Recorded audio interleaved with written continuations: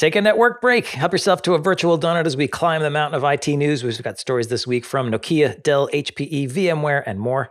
We're sponsored in part by Linode. You can cut your cloud bills in half with Linode's Linux virtual machines. You can develop, deploy, and scale your apps faster and easier. And network break listeners can get started on Linode today with $100 in free credit. You can find all the details at linode.com/networkbreak. If it runs on Linux, it runs on Linode. And after the news, we have a Tech Bytes podcast with sponsor Fortinet about networking and security and why the network still matters in the age of cloud. Last but not least, check out the Packet Pushers Human Infrastructure newsletter. It's delivered to your inbox every Thursday. We scour the internet for nerdy tech blogs, IT news, and memes, plus commentary and analysis. It's free to sign up at packetpushers.net/newsletter. You can also read all the back issues there, and we never share your email with anyone ever. All right, let's jump into the news. Nokia has announced it will provide a chassis-based 400 gig router to Microsoft data centers. The hardware is going to run the SONiC network OS instead of Nokia's SR Linux NOS.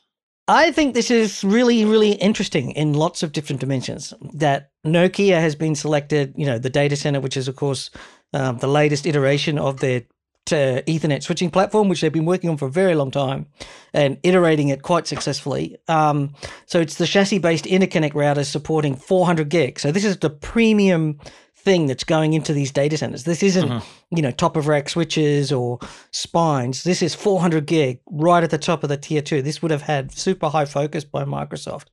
And although Nokia will be supplying some fixed form factor and other things for Microsoft network applications, according to the press release. But I think the key here is, of course, is while Nokia is providing the hardware, Azure is still using the SONiC. So to the sense that Microsoft cares much less about the hardware, perhaps, than they do the SONiC, because the SONiC is what talks to their orchestration engine that configures all of these switches. So as long as you've got a bunch of tests that say, yeah, this SONiC works on that piece of hardware, does the hardware really matter? So for them to win that means their hardware matters, if that makes sense. Did you get that sort of reading? Yeah, I think it highlights the reason Microsoft has developed SONiC in the first place and why it's pushing it, because they can get that hardware diversity, whichever vendor is the first to get to whatever milestone performance-wise they need. If they support SONiC, then Microsoft can buy that hardware while still getting the operational benefits of having that SONiC NOS that all their tools work with. Yeah, and and when you look at that from a competitive situation, Broadcom and Arista must be piffed, right? Because they didn't win. I'm sure they're not psyched, right? Yes. So Arista would normally be the supplier in the frame for this. Arista's had a long-term supply arrangement with Azure for this type of technology, the chassis-based.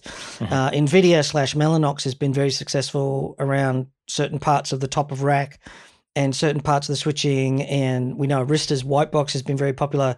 And I know also that a lot of the top of rack stuff is actually just commodity edge core or Acton, whatever. But this is the premium stuff. So a bit of a kick in the teeth for Arista in the sense that they've been a key supplier and they didn't make it for the 400 gig. That doesn't mean that Arista's lost. There'll be another chance, for the next data center build or whatever, no doubt. But at least Microsoft's willing to stand up and talk about it, which is something that you don't always see. No, it's not. And I think it's also great that Nokia is talking about it because they have been putting a lot of effort around SR Linux and pushing that very heavily as a differentiator, but they're also willing to say, yeah, we'll sell you the hardware if you want to run another NOS on top of it, which makes sense for them because they want to sell that big box. Exactly. Yeah, I think it's super interesting. And just to sort of round this out, Juniper and Cisco both, of course, talk about sales of their products to cloud companies. My belief is that Juniper is largely selling chassis-based routers, and Cisco is obviously selling some of its router equipment, but not much. The vendors don't like Cisco's operating systems very much in the high end of the market, as best as I can tell. But Cisco has been selling some of its white box products. So they've been selling some of their equipment that runs the Silicon One, so switches and routers, and then making them compatible for SONiC and providing the support. But not a lot. Like Cisco's done about between 30 and 100 million annually, which is almost none. Dell does a deal like that every week, and Cisco's, barely sort of ticking over on this sort of thing, but they are starting to grow their business. They are starting to get traction. And I see this, as we said before, like the real value for these companies is in the software, the SONiC that runs on top and the orchestration engines and the services above it. But at the same time, the sales of hardware are important. At the end of the day, the hardware is the most important thing. So we know Arista announced SONiC support back in 2020, so they were quick to move on this. I wonder if others, Cisco, Juniper, others are going to say, maybe we're missing opportunities by not embracing SONiC if we're going to start to see more multi-vendor network OS support here. Well, we talked about SONiC substantially, I said last week, and we had some people contact us around that and say, Yeah. do I really think SONiC's going to be a thing? And my sort of thoughts there, and I wrote some notes, and I'll hopefully get a blog post out, is that at this point in time, I see sort of SONiC as a bit like Linux back in the 2000 era, 2000, 2002. It was really difficult to use. It was very complex. It was unreliable, but it was free to buy.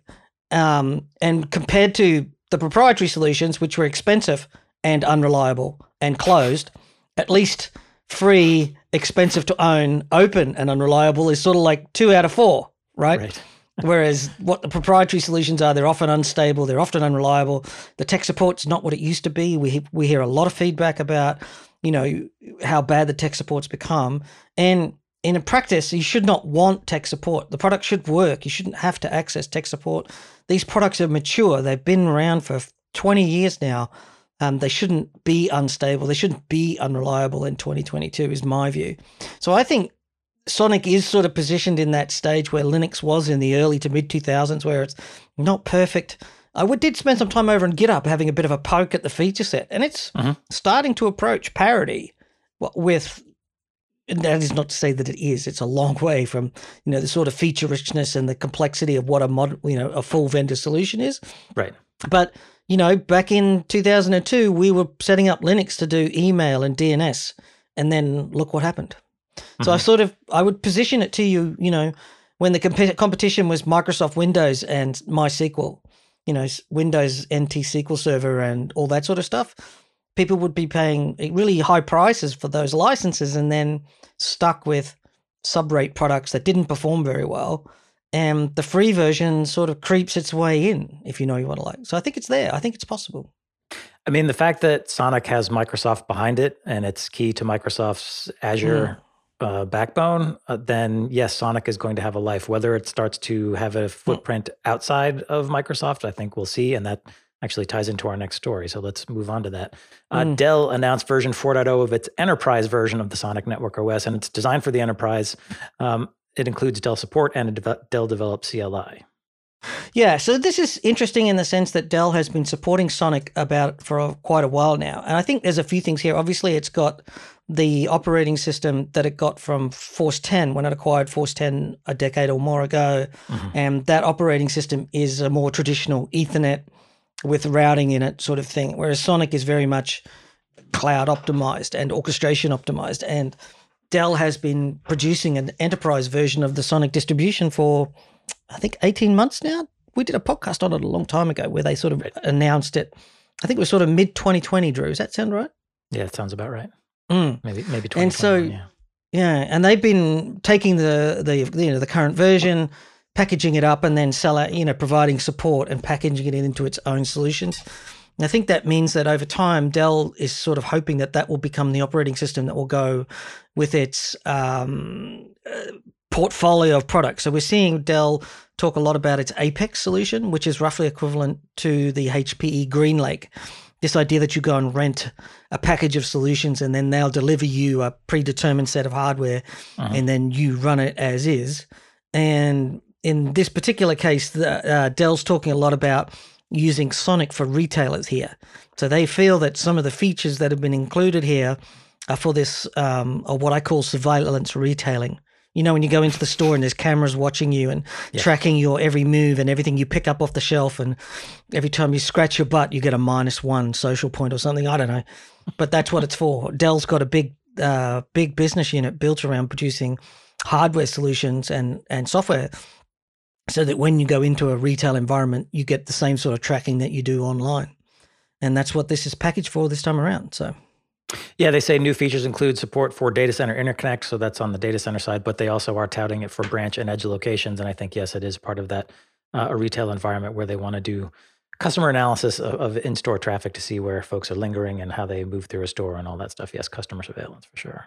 I think it's interesting in the sense that does SONiC become, even if it's Dell, which is not normally a networking vendor, does Dell double down on SONiC? And, we've talked a bit about SONiC becoming the operating system on the DPU. Well, if that's the case, then Dell then has an operating system on the switch core and on the DPUs at the edge. And then it's just a case of what apps you put on top. Is that where we're headed? Who knows? Yeah, I feel like, Dell, I don't get a strong sense for how they feel about networking. To me, I guess based on the way they position it, it feels like it's a sort of, yeah, we've got that if you want it. They're not pushing it as hard as they do servers and storage and so on. But if they are going to be in networking, I think as a strategy, drafting off SONiC makes sense because Microsoft and others are supporting it. So they sort of get all of the features and capabilities that will come out, in the main branch, and then they can do what they want with it without having to put as much developer resources into it as they would their own NOS. Yeah, I think so. I think Dell's problem is that networking's never been a focus. I suspect it comes right the way up from the top. It's not and to some extent, Dell was partnered with Cisco in the past and doesn't want to step on Cisco's toes, and it sells a lot of Cisco and all that sort of stuff. Before we close this one out, I want to flag one thing. The Dell press release was appalling. It just didn't say anything. It didn't say much. It was shocking. Yes. It didn't say. It just says we've got SONiC version 4 and it's specialized for retail. But what? Like, what is it about it that makes it specialized for retail? Does it, support MLAG all of a sudden? Does it have some sort of remote integrate? There's nothing. There's a whole lot of bloviation about something, and then it says specifically for retail and branch use. This enables a single unit. It's horrible. And no amount of digging I spent quite a few hours digging around. No idea what features are included that make it specifically released for retail and branch use. So whatever.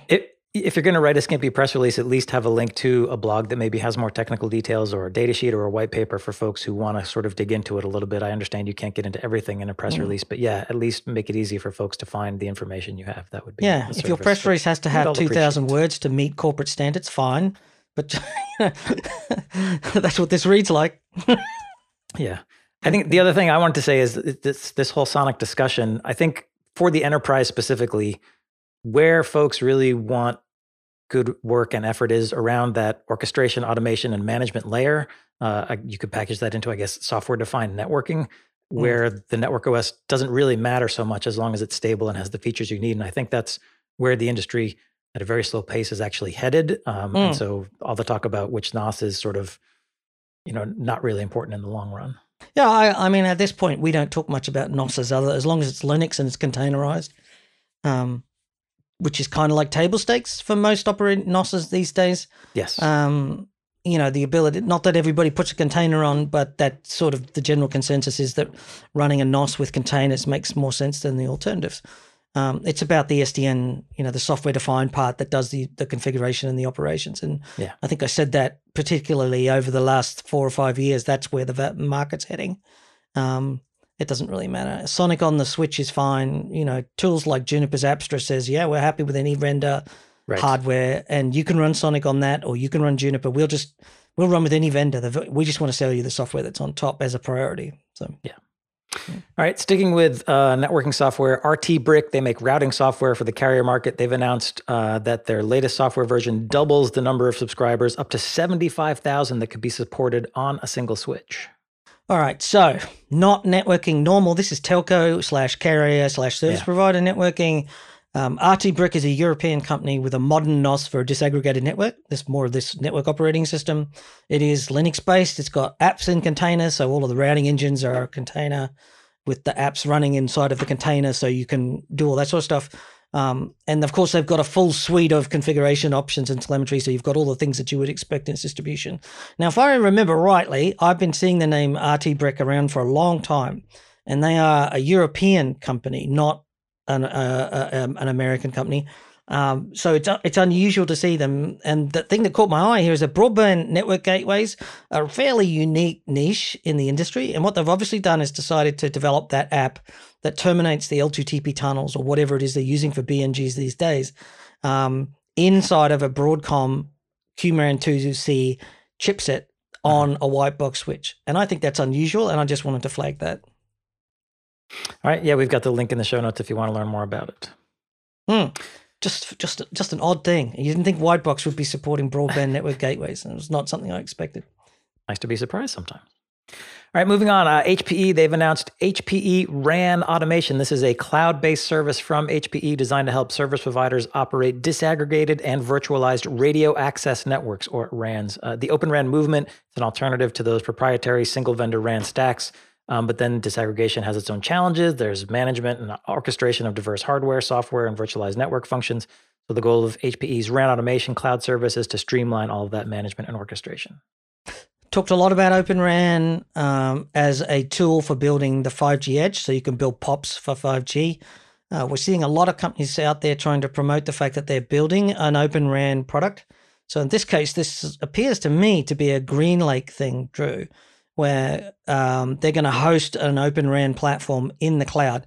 And then I think what HP is hoping is that other people will come along and license that or resell that into the edge. So if you want to become a 5G provider of some sort, you might use HP's Open RAN to provide you with the service and a combination of the cloud-based stuff as well as the stuff that happens at the edge of the telco network. Yeah, they're definitely chasing communication service providers with this. I didn't actually see GreenLake mentioned in either the press release or the blog, but I may have just missed it. But it is being offered as a managed service from HPE. They say it's a multi-vendor solution. They didn't mention any partners. The only thing they mentioned is that it works with HPE's ProLiant telco servers. So I think there's still more to come here. Yeah, this is hard to read because they've got a thin gray font on a gray background, but it's kind of hard to read this stuff. I think my feeling is that this is the first release of the product, or they're announcing it, and then this will go to GreenLake once the integration has been done. That would be a guess, but yeah. Yeah, they say the service isn't GA yet, but there are demos and early trials available. So if you're interested, you can reach out to HPE. Yeah, that's what my guess is. It's coming, maybe. Yeah, more to come. More to come.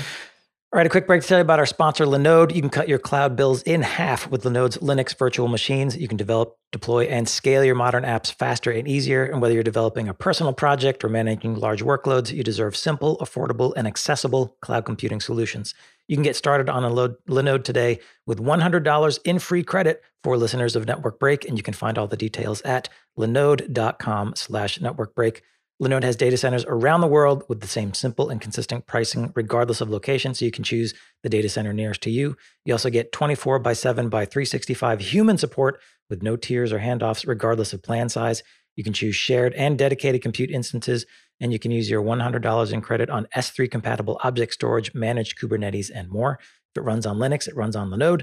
Visit linode.com/networkbreak and click on the Create Free Account button to get started. That's linode.com/networkbreak. Back to the news. US ISP Comcast says it has successfully tested Hollowcore fiber optic cabling. Hollowcore uses air rather than glass as a transmission medium, and Comcast says the data travels up to 150% faster with 33% lower latency through Hollowcore versus traditional fiber optics. A lot of people don't understand that when light propagates through a vacuum, it's at one speed, propagates through air at another speed, and when it's inside a fiber optic, it actually propagates at another speed. We talk about you can't go faster than the speed of light, but what we often forget is that the speed of light actually changes depending on what the light is traveling through. And the premise of this technology is that they're making a glass fiber where you actually have the glass around the edge. So as the laser signal propagates down, there's an air in the core, so there's no glass. It's not glass that you're guiding it down. The reflections are built from this design where the glass is around an air core, so like there's a spherical air, and then around it is all these microfibers that actually then reflect the signal down. It's kind of hard to explain. You need a little graphic, and when you look at the graphic, it'll go like, oh, that makes sense. And there are links, of course, in the show notes if you're interested in this. So what they're saying here is that because the speed of light travels 50% faster in air than it does in glass, we can reduce the latency of networks. And they're claiming 150% performance improvement. However, for obvious reasons, if you're making a fiber that is a hollow air core, is it more fragile? Is it harder to install? So the fact that Comcast has bought this and is actually deploying it, at least in a significant trial, enough to make a press release about, suggests that this may actually be working, which is pretty interesting. Yeah, they say they connected 2 locations in Philadelphia and sent data over a 40-kilometer link, and they are exploring opportunities to deploy Hollowcore in, quote, select core and access network deployments, though they didn't provide a timeline. So this does sound like it's still in the lab stages. Yeah, it is. I was watching a talk from 2022 they're talking about 0.22 dB loss per kilometer, or 0.3, which means that 40 kilometers is probably realistically the longest run that they can make. And I imagine that there's like much more controlled installation, like bending this, it might fracture more easily, or, it might be less resilient to like a solid glass core that's arranged in sheath. We know exactly how long that lasts and what vibration and how to deploy it safely, and, spool radiuses and all those sorts of things. And I imagine that there's some stuff here to be proven out over time. It looks to me like Comcast is planning on using this for 800 gig backbones, because that ability to have less latency over longer distances actually means you just get more for your money, and potentially you may even need less fiber over time. So it'll be interesting to see how this works. But for me, it's just interesting to see an innovation happening at the physical layer. That is, you can't make better glass except to make the glass core lower costs or out of different compounds, right? But in this case, you're looking at a completely revolutionary. So why use glass at all? Why not just put air in there and shoot the laser down that and get it reflecting, getting the angle of incidence by putting the glass around the air core? Fascinating way to think about it. It's been under development for about 10 years. So it's not like it got invented Silicon Valley style 6 months ago. So it's actually been around for a while. Yeah, I think, I don't tend to think of ISPs as sort of driving innovation. So it is interesting to see that Comcast is getting behind this, and presumably they see potential benefits, at least for their core and access networks. I don't necessarily anticipate them running Hollowcore out to residential areas, but we'll see. Yeah, I mean, there's some interesting things in here. They're talking about no dispersion compensation is needed because it's propagating in air, and because the tolerances inside the core are so narrow, you don't actually need to get dispersion compensation, which is really important in optical networks over long haul. Look up dispersion compensation if you don't know what that is. But that is a really interesting trend. Trying to stay away from some of the really nerdy stuff to try and make this relevant. So, but super interesting. It is kind of cool to see that the physical layer still matters, and there's innovations that can happen there. Yeah. And I will say, if it's not already, Hollowcore sounds to me like it could be a subgenre of metal music. I'm really into Hollowcore, man. Sounded like a version of deathcore, but no core. Hollowcore. Right. Yeah. For the sort ones of like who a are goth really deathcore. depressed. Yes. Yeah, like a really like goth deathcore sort of thing. Yeah.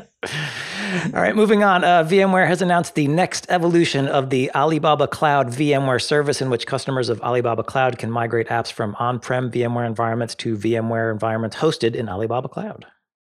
Yeah, we've talked a lot about VMware when it was doing its VMware Cloud on AWS and Azure. We haven't sort of touched on it much in the last, I want to say for a year. Doesn't feel like much has happened since Pat Gelsinger left and the new management team settled in, and hasn't done much since, really. There hasn't been too much exciting. So VMware now announcing that it's on the Alibaba Cloud and that they've got VMware on there. My gut feel here is that this isn't the full VMware Cloud solution. This isn't like a full vCloud deployment on Alibaba. This feels like we've got VMware vSphere on there, and you can buy it as a product. This doesn't, if I read between the lines of the announcement, there's a lot missing. Does that make sense? It does, yes. We know that VMware is making a lot of efforts to get into, cloud native Kubernetes support with Tanzu. I think I did see Tanzu mentioned in here, but it does sound like, at the outset, this is a standard. I've got VMware on-prem. I want to move some workloads into a public cloud, but I don't want to refactor them. So I'm just going to move it into a VMware environment that someone else is hosting, essentially. Yeah, because there's no mention of vSAN, no mention of NSX, no mention of, APIs and full orchestration. So it feels like baby steps. And it also, the title also says things like accelerate digital innovation. It's not finished. So digital innovation is never finished. Yeah. So, and it's also, but I do think in the larger scheme of things, it's a reminder that the world wants the whole thing, right? So there's more to the world than just AWS and Azure and what Europe and the US uses. Alibaba Cloud is very big in Asia, Africa, and of course in Chinese regions. And that may be the preferred supplier. And our thesis around VMware is they want to be wherever customers are, For sure. even if it's, and just because, most of the political situation wants to force you onto AWS and Azure these days and stay away from Chinese suppliers doesn't mean that there are not companies in other parts of the world still using those products. And I think VMware has been working hard to get onto the Alibaba cloud, trying to work around the political restrictions here. It might be interesting to see what happens in the future, but Alibaba is a popular public cloud provider, Chinese cloud provider. We know about geopolitics. We know about its impact on technology and how much it changes and drives the market these days. So this is sort of a reminder of that. I think it's also an indication that this VMware strategy of essentially duplicating a VMware environment, but in the public cloud, is working. And when they first announced VMware on AWS, I thought, well, that's kind of silly. It sort of defeats the whole purpose of public cloud, but apparently it's got legs, and now they're expanding it into other clouds, including Alibaba. So yeah, there's an appetite for this kind of design. Yeah, I think so. And it feels like a lot of companies are saying, well, I want to get into the cloud and I want to use some of the software services that are in the cloud. Mm-hmm. But a lot of my other stuff is actually on VMware today. So maybe if I could move my VMware stuff right next to this service I want, like some sort of, data lake or long-term backup, or if I'm using some sort of data recovery solution from my storage array, and I'm doing the, for ransomware recoveries and things like that. Mm-hmm. And then you think, well, why don't I just move all of my stuff in, all of my VMs into the cloud so it's next to these services, and that's my cloud migration strategy set for the next 20 years, because as the VMs get replaced with something else, we just shut them down. And, right. Viable. It's a viable, it's a sucker's move, but it's one that's expensive, but it's viable. Yeah. It's viable, yeah. All right, our last story for the show. The British government has updated its rules regarding self-driving cars. Vehicle operators can now, quote, view content that is not related to driving on built-in display screens, i.e., as the register puts it, they can watch TV while the car is in self-driving mode, although for some reason using a mobile phone is still not allowed. I want to crack a joke here that British driving is so bad that we might as well let them watch television in the car already or something. But it's not. As somebody who's been in many places in the world and driven in a number of different countries, I would say that British motorists are generally reasonably sane. That's not to say they're all good, just generally they're not horrible. That's good. But it does feel like the British government is trying to get ahead here. They're trying to say, like, we want to see self-driving cars in this country. And so by putting out some laws which sort of embrace a reality instead of saying, no TV on our screens, I think it actually sort of makes sense in one way. It seems a bit populist, maybe. Is it dumb? I think it's, you know what? I've got a couple of thoughts on this. One, obviously self-driving cars are not here yet. So it's interesting to see laws actually getting out ahead of a technology as opposed to the other way around, which is usually how it goes. I also think lawmakers are assuming that with self-driving cars, people are going to want to look at a screen because what else are they going to do? So why not just say, yeah, it's fine, you can do that, instead of making it a question or a hassle or wondering whether they're going to get pulled over because they're watching Netflix as the car is tooling along. This notion of not being able to use your phone, though, I think is silly, because if you're already watching a screen, what does it matter if it's the screen in the car or a screen in your hand? Well, arguably the screen in the car is actually in the right place. It's next to the steering wheel and it's integrated into the driving experience.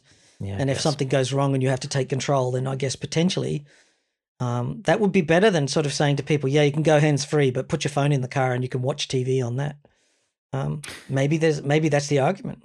I guess I can see that, but if I'm already distracted, I suppose if I'm watching the car screen and the car screen, switches away from my Netflix show to tell me, hey, you need to take the wheel because an exit's coming up, or, we're running out of signal or whatever, then fine. But I just think once you tell people you don't have to drive the car, it's chaos and nobody's paying attention. The cat is out of that virtual bag, as you telling someone you have to pay attention intermittently is just not successful. It's not going to work. Either drive it or don't. I guess that is my feeling. All right, that wraps up the news portion of the show. Stay tuned for our Tech Bytes conversation with Fortinet on networking, security, in the cloud. That's coming right up. Today on the Tech Byte podcast, we're going to get into networking and security. And more specifically, despite what you might have heard about cloud taking over, the network still matters. And in fact, it's essential to an organization's security strategy. And we're going to address this topic with sponsor Fortinet. Our guest is John Madison. He is EVP of Products and CMO. So John, welcome to the podcast. And, sort of the current zeitgeist out there is that the cloud is taking over. So what does this mean for networking? Is the network no longer relevant?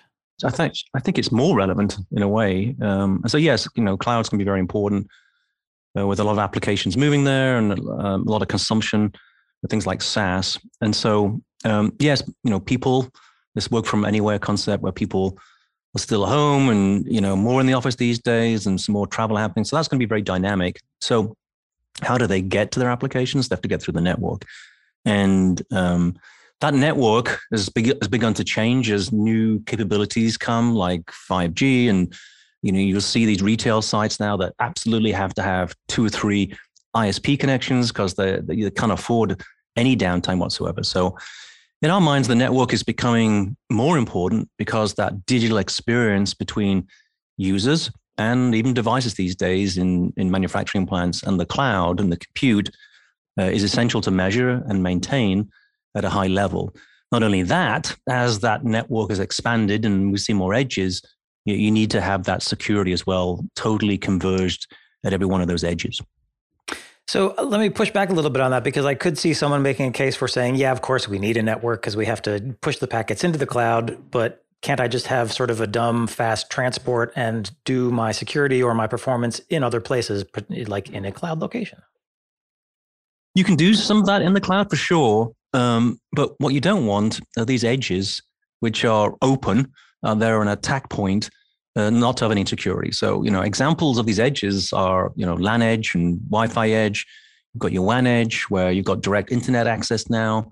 You've got 5G edge, you've got cloud edges. And so I think it's going to be a hybrid mode for a long time, but the security needs to be at every edge, but in different degrees. You don't have to put the full stack at every edge. You may have a smaller stack, a more firewall-oriented stack at a WAN edge. You may put a web gateway stack at the cloud edge. You may have a NAC capability at the LAN edge. And so you're going to apply different security depending on the edge. Okay, so then that raises the question to me, then if I've got multiple points that I'm trying to secure and probably different kinds of policies, that sounds like kind of a big complicated mess to me. So how do I get my arms around that? Well, I think the convergence is really important. So so a lot in the past, you'd build your network, the CIO and the VP of network and build this network, and then they'd go, oh, well, we'll need to put some security on here, and we have to put more security. If you go back, networking was never really built. The internet was never really built with security in mind. The routers and switches are just trying to provide the best connectivity. Right. They have no idea about the applications. They have no idea about the content, the users, the location, et cetera, et cetera. And that's why, a almost separate security industry came about to try and fill the gaps from a networking perspective. When you start to converge that, so for example, if you've got SD-WAN and the firewall, next-gen firewall, completely converged with a single management console, with a single instance from a platform perspective, it becomes much more operationally efficient. So I can apply policy to both. I can manage both. I can operate both in terms of uptime and change in configuration. That's the key. You can't do an overlay network on these edges. There's too many edges forming. It needs to be converged to get that operational efficiency. So what do you mean when you say converge? You've used that term a couple of times and it can mean different things to different people. What is your definition of convergence? Are we talking about networking and security converging? Yes, indeed. And it's tough to do because you're building networking for a certain dynamic in terms of high performance. Right. Security always becomes that tax in some ways because it slows things down. And so you got to be very, very careful when you're doing that. And so, good examples are, basic firewalling, stateful firewalling. You can do ultra fast. When you start having to do inspection like IPS, it doesn't matter what you do, you slow things down. So you do have to be careful. You do have to apply, I would say, different types of processing to alleviate that issue. And then there's the core operating system itself that needs to have those applications and functions. And so, for example, our core operating system not only is a firewall and SD-WAN, but it also has built-in Wi-Fi controllers and Ethernet controllers, and more recently, zero trust proxies, for example. And as we go forward, more functionality, NAC just got added as well. And so that convergence happens at a software level, but then you need to be very careful about how you deploy that as an appliance, as a virtual machine, as a cloud native, or as a SaaS delivered. Yeah, and I think you raise a point that some listeners might not be aware of. I think most people think of Fortinet primarily as a firewall company, but you do more than that, and you are, I guess, operating at a convergence of security and networking because you've got switches, routers, wireless APs, and so on. And all of that is running this one OS, yes? Correct. Yeah. Yeah. I'm trying to change that image of us just being a firewall company bit by bit. We're definitely more of a platform company. Yeah. We've been going 20 years and building on this OS. And what started originally as more of a converged firewall and content inspection system has evolved into a multifaceted platform that can do a lot of different networking functions, can do a lot of security functions, and can do them together. And so what we call our 40OS, we had a recent release of 40OS 7.2, has a lot of capability. In fact, I don't really think a lot of our customers use all the capability. So if you think about one of our latest release, yes, I can do next-gen firewall. I can also do SD-WAN. And these are not just kind of add-ons. Oh, yeah, you can switch it on, but it's not as good.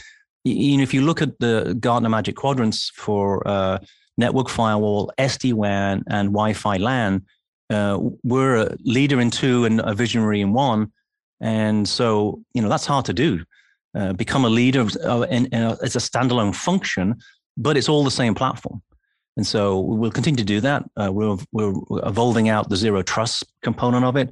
I think the NAC, a micro-segmentation NAC that's native to the switch via the firewall is going to be very important in operational technology environments as they continue to get attacked with ransomware.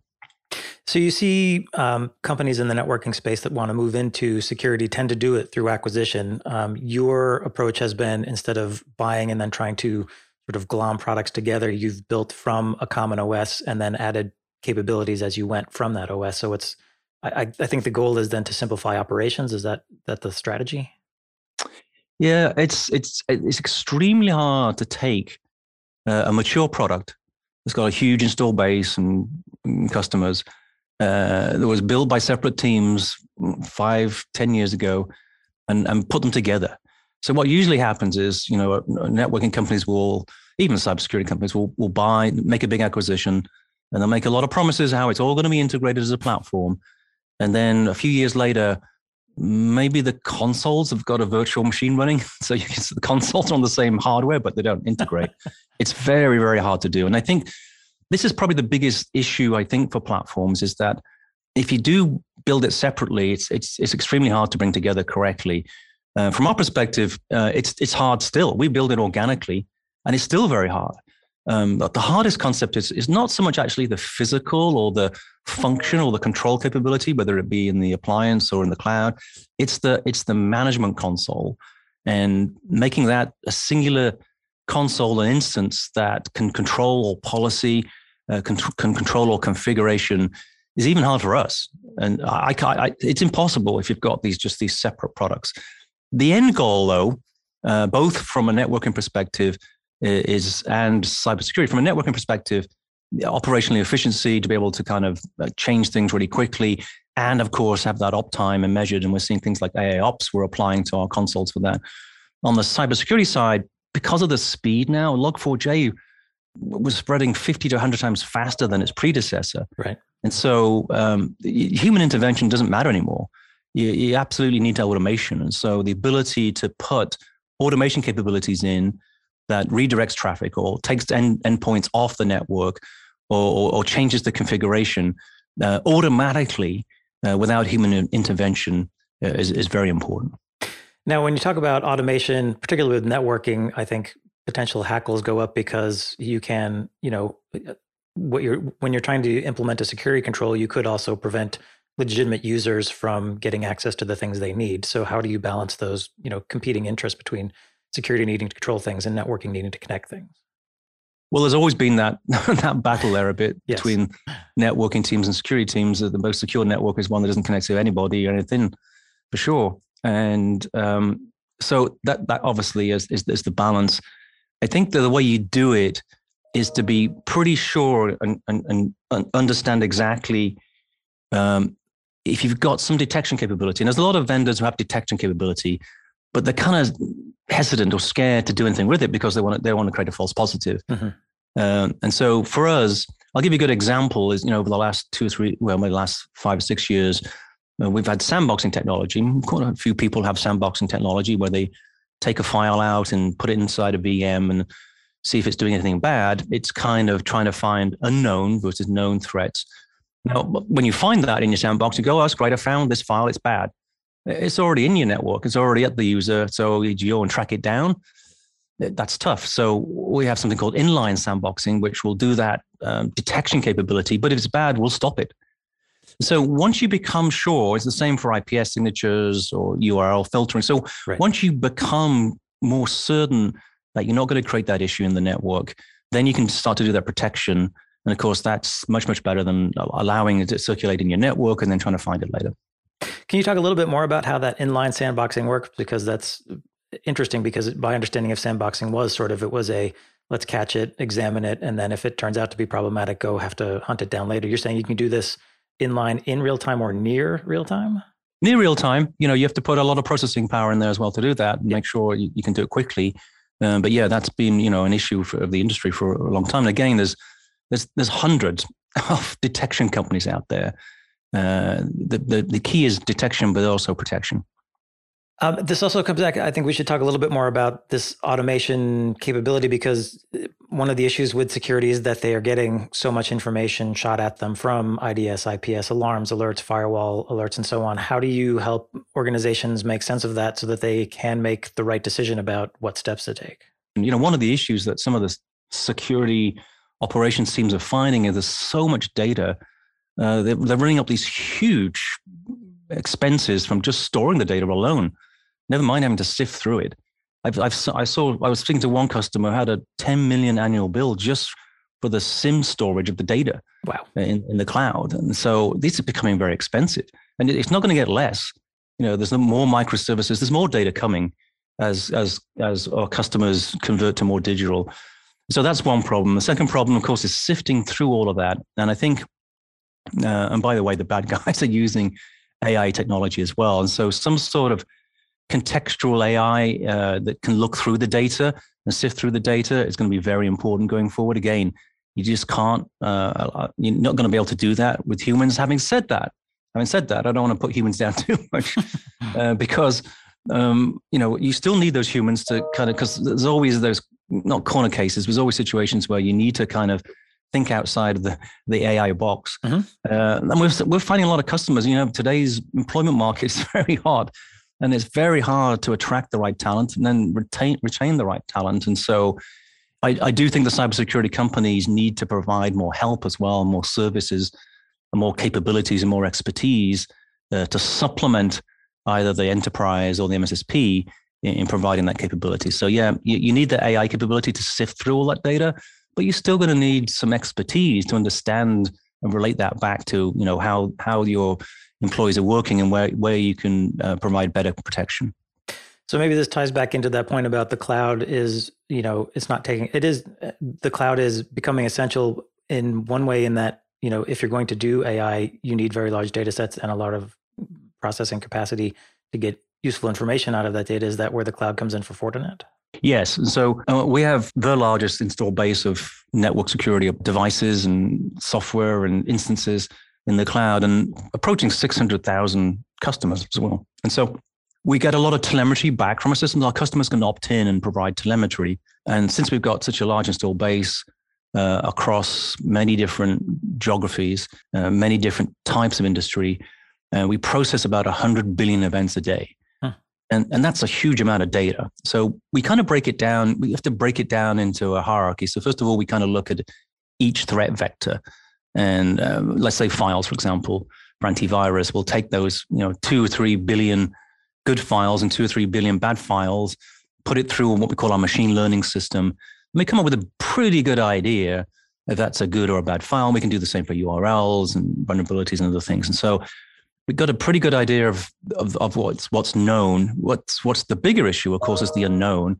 Even bigger issue is, if you find a piece of the unknown, is it part of a larger campaign? Yeah. And that's where I think, that's where all the cybersecurity industry vendors are trying to get to, is to get to that point where I can discover a campaign in the wild before it attacks a specific enterprise or a group of enterprises.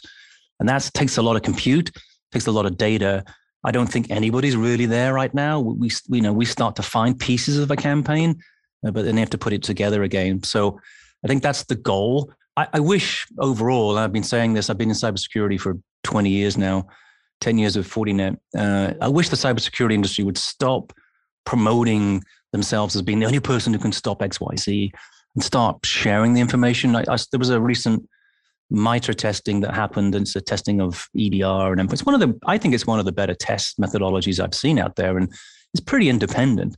As soon as the tests finished and the results came out, you just saw these vendors saying, "Well, I'm the best because I've got A, and I'm the." And it wasn't, "Hey, this can help you as an enterprise." And I wish the cybersecurity industry just would stop this hype and trying to be one up on the other person. I know it's a competitive industry, and you can't say it's not, but we need to do better at helping the customers versus saying how good we are versus ABC.